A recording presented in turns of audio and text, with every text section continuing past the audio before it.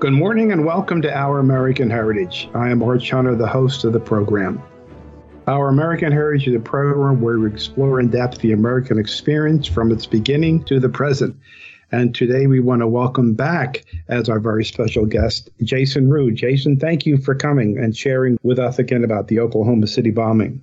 Hey, any chance I get to talk American history with Arch Hunter is a great day in my book, so I'm glad to do it again. Well, that's very kind of you, Jason. And listeners, any day that I can spend around Jason Rude to talk about American history and commiserate together, it's a great time. Jason has a phenomenal sense of humor. I laugh a lot of the things that we talk about or do, or we see a lot of things similarly in America. So if Jason lived in the Valley Forge area, he'd be one of my homies and we'd be hanging out quite a bit. So, Jason, thank you for coming. I'm sure our wives would not appreciate that very much. Oh boy. Yeah. we already get in enough trouble with our wives without, having camaraderie. So, Exactly. well, listeners, Jason was talking about the Oklahoma City bombing and Timothy McVeigh on our last program. We just really started to get into the nitty-gritty of his topic. So, Jason, if you'd like to pick it up from there, we are all waiting to hear what you have to say about the bombing and Timothy McVeigh and why the Moore building in Oklahoma City. So, again, the floor is yours. Sure. So just to kind of recap where we were, the Alfred P. Murrah building was the building that Timothy McVeigh chose specifically because of the government agencies and is specifically the law enforcement government agencies that were involved or that were housed in that building, not to mention some other factors. The guy had a military background, so he understood explosives well enough, obviously, and he understood how to use explosives to create maximum damage, which is exactly what he was trying to do. This was 100% a payback, and he said it was a payback for Ruby Ridge and Waco, which we won't get too much into that right now. He used just a hair under 500-pound bomb using ammonium nitrates, nitromethane, and diesel fuel, and parked this Ryder truck right in front of the building, mere feet from the entrances. And when this thing went off, it was the equivalent of about 5,000 pounds of TNT, which through the forces involved with that bomb and everything, collapsed about a third of the building, injured approximately, and they estimate 646 people in the building. I should say that's not injured. That's the amount of people they estimated were in the building at the time. And then it's going to kill 168 people, including 19 children. And if you ever go down to Oklahoma City to the memorial, which I highly encourage, and if you do, make sure you go to the museum. The museum is so well done, but I think it's the 19 children now, and I know it was the 19 children then that really, really hurt a lot of Americans across this entire country. Yeah. This guy, okay, it's one thing to attack the government, but and he knew it. There was a daycare center on the second floor right underneath where he parked this truck. He knew he was going to kill kids, and he did it. If you can, because we know Timothy McVeigh is the more infamous one of the two. What about Terry Nichols? We don't hear much about his colleague, Terry Nichols. What about him, and why haven't we ever heard much about Nichols, mostly about McVeigh? Yeah, so McVeigh was the mastermind. Nichols did a lot more as an accomplice. There's actually a third guy, and of course, the name completely escapes me right now. And so you never hear about the third guy unless you actually really dig into research. And he is mentioned in the museum down in Oklahoma City. That guy pled out, basically, and he provided information proving these other two had done what they'd done. And he is actually, I believe he's in witness protection. So, you could know him and not even know it. Terry Nichols was convicted, obviously. His background, he worked at a grain elevator at one point. So, he understood how to get a hold of some of these agricultural products that were needed to build the bomb. And he was the infamous, I'll say, John Doe number 2. And in his case, he wasn't sentenced to death. So I think that's part of it. And I'm not even going to say he didn't talk. I would say he probably did a better job of laying a little lower. And of course, part of it was Timothy McVeigh was discovered within an hour after the bombing. Wow. Yeah. And they didn't even realize it. He got stopped. And that's the thing. Timothy McVeigh gets stopped on just a routine traffic stop for having no plates on his Mercury Marquis by a state trooper, an Oklahoma state trooper, just north of Oklahoma City. And then when the trooper was talking with him, he noticed that McVeigh had a concealed weapon. And at that time, that was not legal in Oklahoma. Now I think they're an open carry state. But at that time, you couldn't do that. So he gets arrested for that and getting booked into jail. And so when the investigation, which moved very quickly, came up with McVeigh's name, they knew exactly where he was already. And so talking 2 days after this, at the time, biggest terrorist attack in American history, we had a suspect and a whodunit already, where McNichols was obviously the next step, but they didn't, that took some more time. And like I said, he was not executed.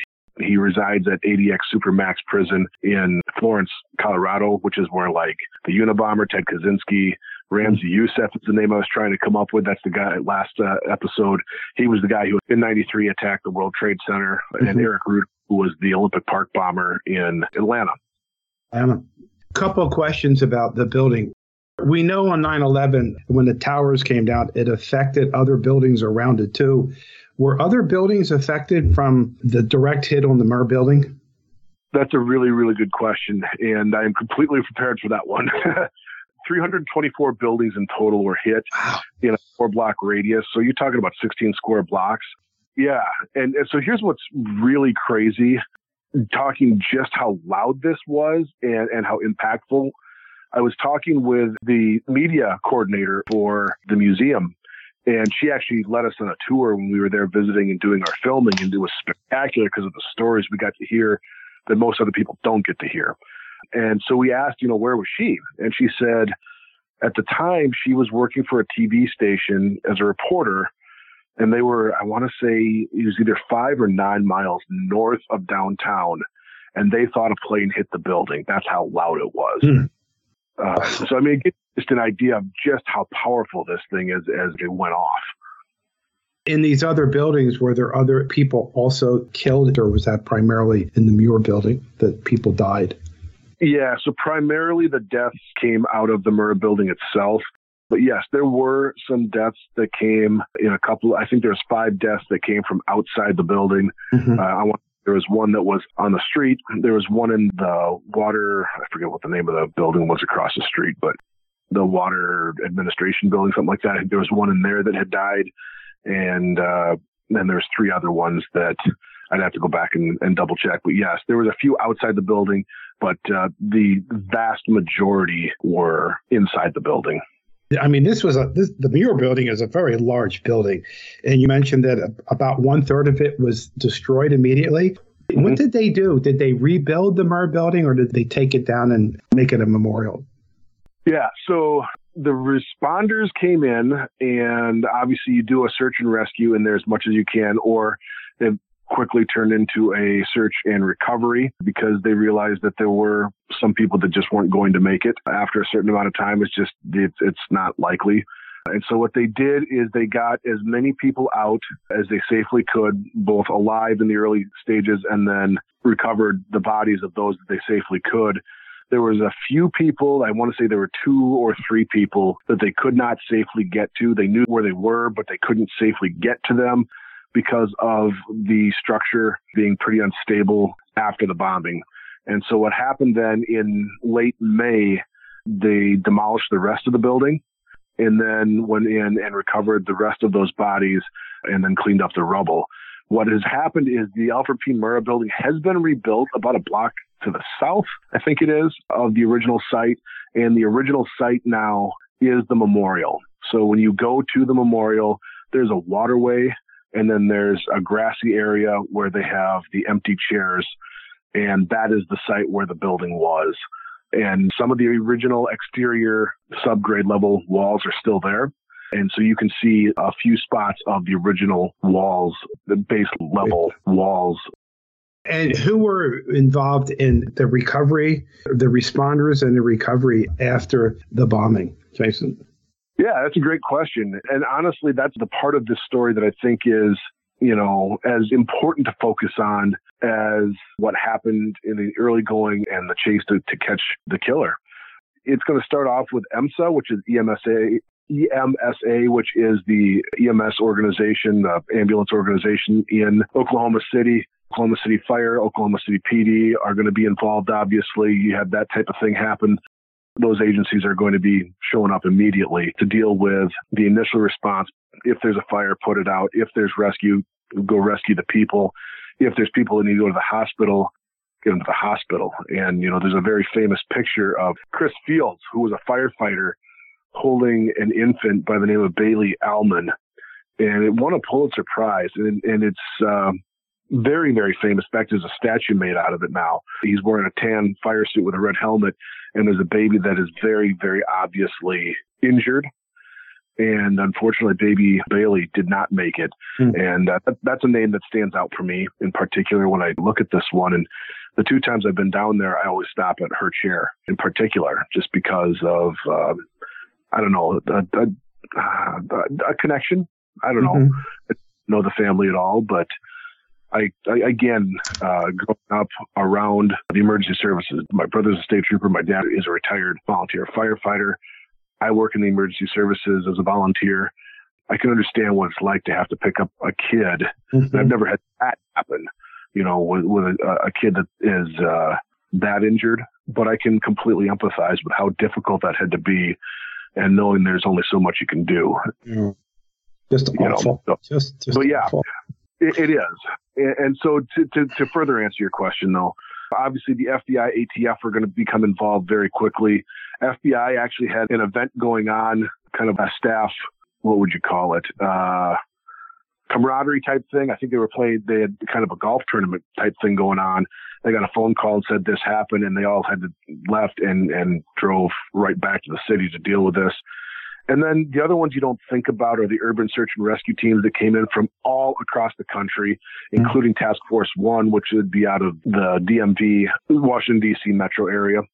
The National Weather Service, you don't even think about that one, but when you start thinking about dust and smoke and whatnot, the National Weather Service, or for that matter, predicting storms that could be coming in that would be dangerous for people to be outside.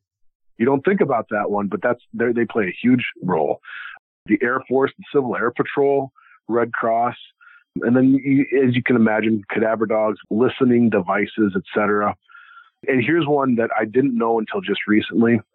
At the time, the movie Twister, which I know there's a sequel getting ready to come out, right, or getting ready to go into production, and it's got an Iowa connection for me because Twister was actually partially filmed in Iowa, but also filmed in Oklahoma. Cast members from that movie stopped filming and came in to help as much as they could. Yeah. Yeah, and here's the other part, and I'm going a little farther than what you're asking about, but I think it's important to note. Not only did these agencies respond, but the community did too.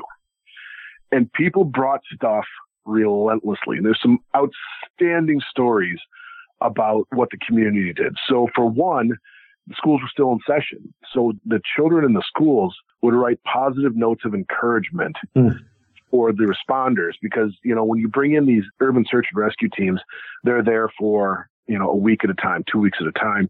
So they're set up in a gym and they're on cots and air mattresses and whatnot, staying there.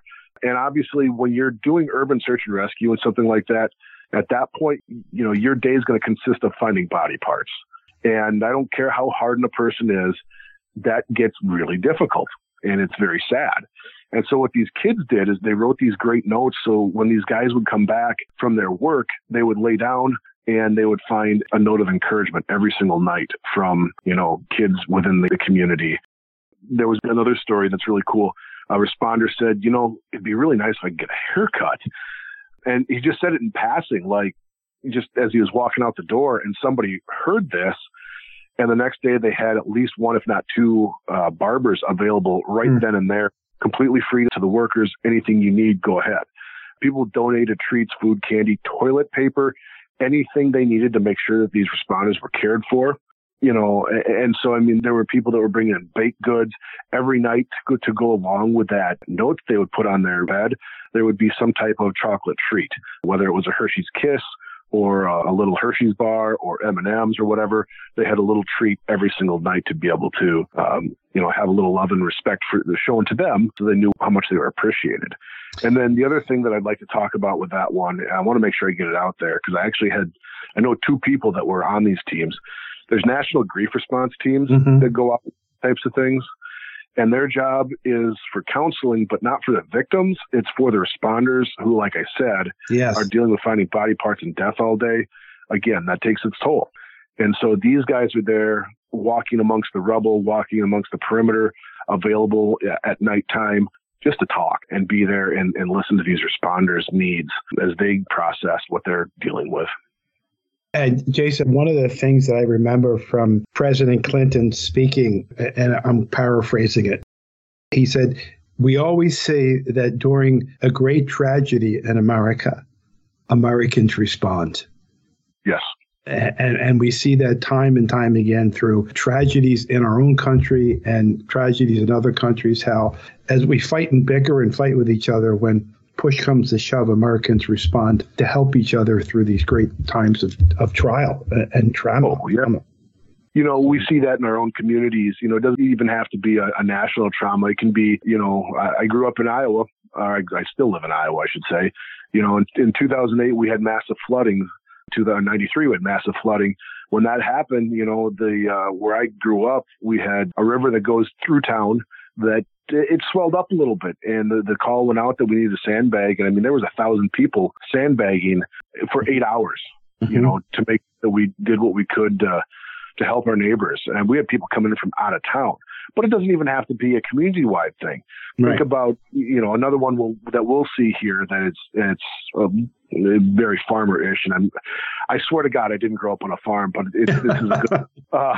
You know, if you see a farmer passes away suddenly in the summertime, and you know the crop's already been put in, everything's ready to go with it, but he's not there to harvest it. You'll see the neighbors and friends and whatnot. They'll come in with 6, 7, 8 combines and take that, you know, crop and harvest it in one day. Yes. And not ask for a penny in exchange. No. Well, I have 2 other questions for you, Jason. And one of them is, what was the end result for Timothy McVeigh? And then the question after that is, how do we remember? What are the remembrances of the Oklahoma City bombing? Yeah. So to talk about what happened to Timothy McVeigh, we have to talk about the investigation, because really that story is pretty fascinating. What happened was they found an axle. And I thought to myself, well, there's how many cars that got blown up? Yeah. Could have been any axle. And then I got to thinking about it. It's like, no, when you start thinking about where the forces are pushing, there's only one axle that's going to come out. All the other cars are going to be dented, pushed, and whatnot, but those axles aren't necessarily going to get blown off the car necessarily. But the one that's connected to the truck that got blown apart because it was the bomb, that axle is going to probably be on its own. And that's what happened. They found it about 500 yards away. It flew that far in the air, you know, so you're talking 300 yards. It flew about 3 football fields, and it landed next to the Renaissance building. And, you know, for those that don't know, a VIN number, a vehicle identification number, there's one on, you know, kind of the dash of your vehicle that everybody knows about.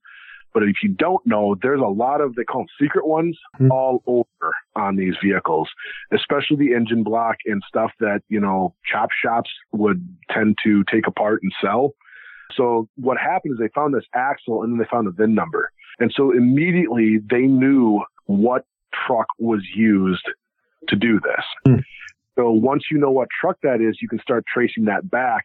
And it was traced back, and I don't have the exact specifics, the names and whatnot, because I didn't write them down because I, you know, wasn't thinking.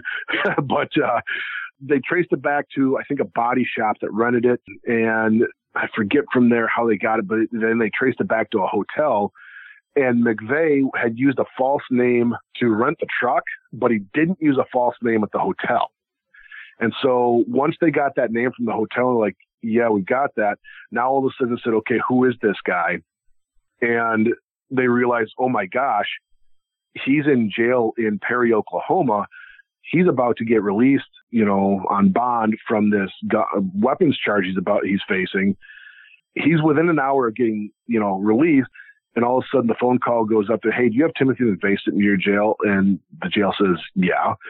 Hold him. Don't let him go anywhere. We're pretty sure he's the guy who bombed the building. And of course, that got caught in the news. So, I mean, when he came out of the building in Perry, Oklahoma, there were cameras all over the place. And of course, then once you've got that, you can start putting together a lot of the different pieces. It was an exhaustive effort, the investigation, with, over 100,000 pieces of evidence that they had gathered, many of which are still in possession of the museum. So, and we'll talk more about that, but the Glock that he had on him is in that museum. The car, the 73 Mercury Marquis he was driving, is in that museum. Huh. Yeah, exhaustive search, obviously. And then once he was convicted, he was sentenced to death. And that sentence was carried out, I believe, in 2001 in Terre Haute, Indiana, at the Federal Execution Chamber there at the penitentiary in Terre Haute. So he's not been with us now for 21 years. Yeah. And to my knowledge, he showed no remorse. If I recall it correctly. So now share with us the memorial. What is the memorial, please? So the memorial is really well done. There's a lot of symbolism, as many memorials do have. There's 2 towers on each end of this. It looks like it's about the size of a football field. It's probably a little longer, a little narrower. And in the middle there, it looks like it's a reflecting pool, but it's very shallow. They use black kind of marble stone with some water over it so it reflects, and that water flows, so you get a little bit of that water sound. And on the east tower, it says 901. And that represents the before, the tranquility of the city before it happened. And on the west end, it says 903, and that represents after or rebuilding, because they say the rebuilding started at 903. 902 is not written anywhere, but that's the middle, and that's the space where the building occupied, and obviously that's the actual bombing.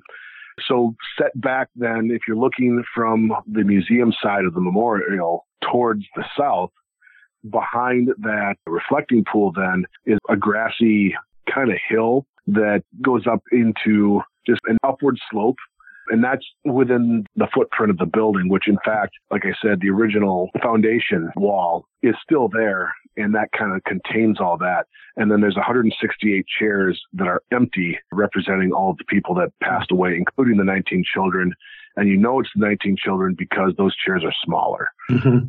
And then the way it's laid out is that it's not even rows and rank and file. There's, for every level that the people died, that's how many chairs are in that row. So if there was 19 people on that floor, there's 19 chairs in that row, that type of thing. Oh. And then the museum itself is in what is the old Oklahoma Water Conservation Board, I think is what the building was called. In fact, they've got a room that has been largely untouched since the bombing. It was across the street. And so you can see what that room looked like after the bombing. But anyway, you go in, and obviously there's a fee to get in, a modest fee, which helps them keep everything running. And then the first thing you do when you start the experience is you're in this water conservation boardroom. I don't think it's the actual board. I don't know for sure, I guess. But anyway, you're hearing this recording of the proceedings that are going on there. And all of a sudden you hear this massive boom and rumble. And that's the recording, the actual recording of the bomb going off. Mm. And then you step into the actual museum where it all happened. Well, Jason, again, we're up against time. So thank you for coming and sharing. This is difficult to talk about. A tragedy in America with the murder of so many people and these innocent children, and what happened from the background and what we can remember from the Oklahoma City bombing. So, Jason, thank you. This is very interesting, but very difficult subject to talk about. So we want to thank you for coming and sharing your knowledge with us about the Oklahoma City bombing. Well, thank you, Arch, and I appreciate the invite and the offer. It is a tough topic to talk about, but it's an important one. It often gets overshadowed by the events of 9/11. But up until 9/11, this was the largest terrorist attack on American soil. And so it's important to put that out there and remember what happened in Oklahoma City as well. Yes, it is. So again, we want to thank you for coming. So listeners, this is WFYL 1180, Working for Your Liberty.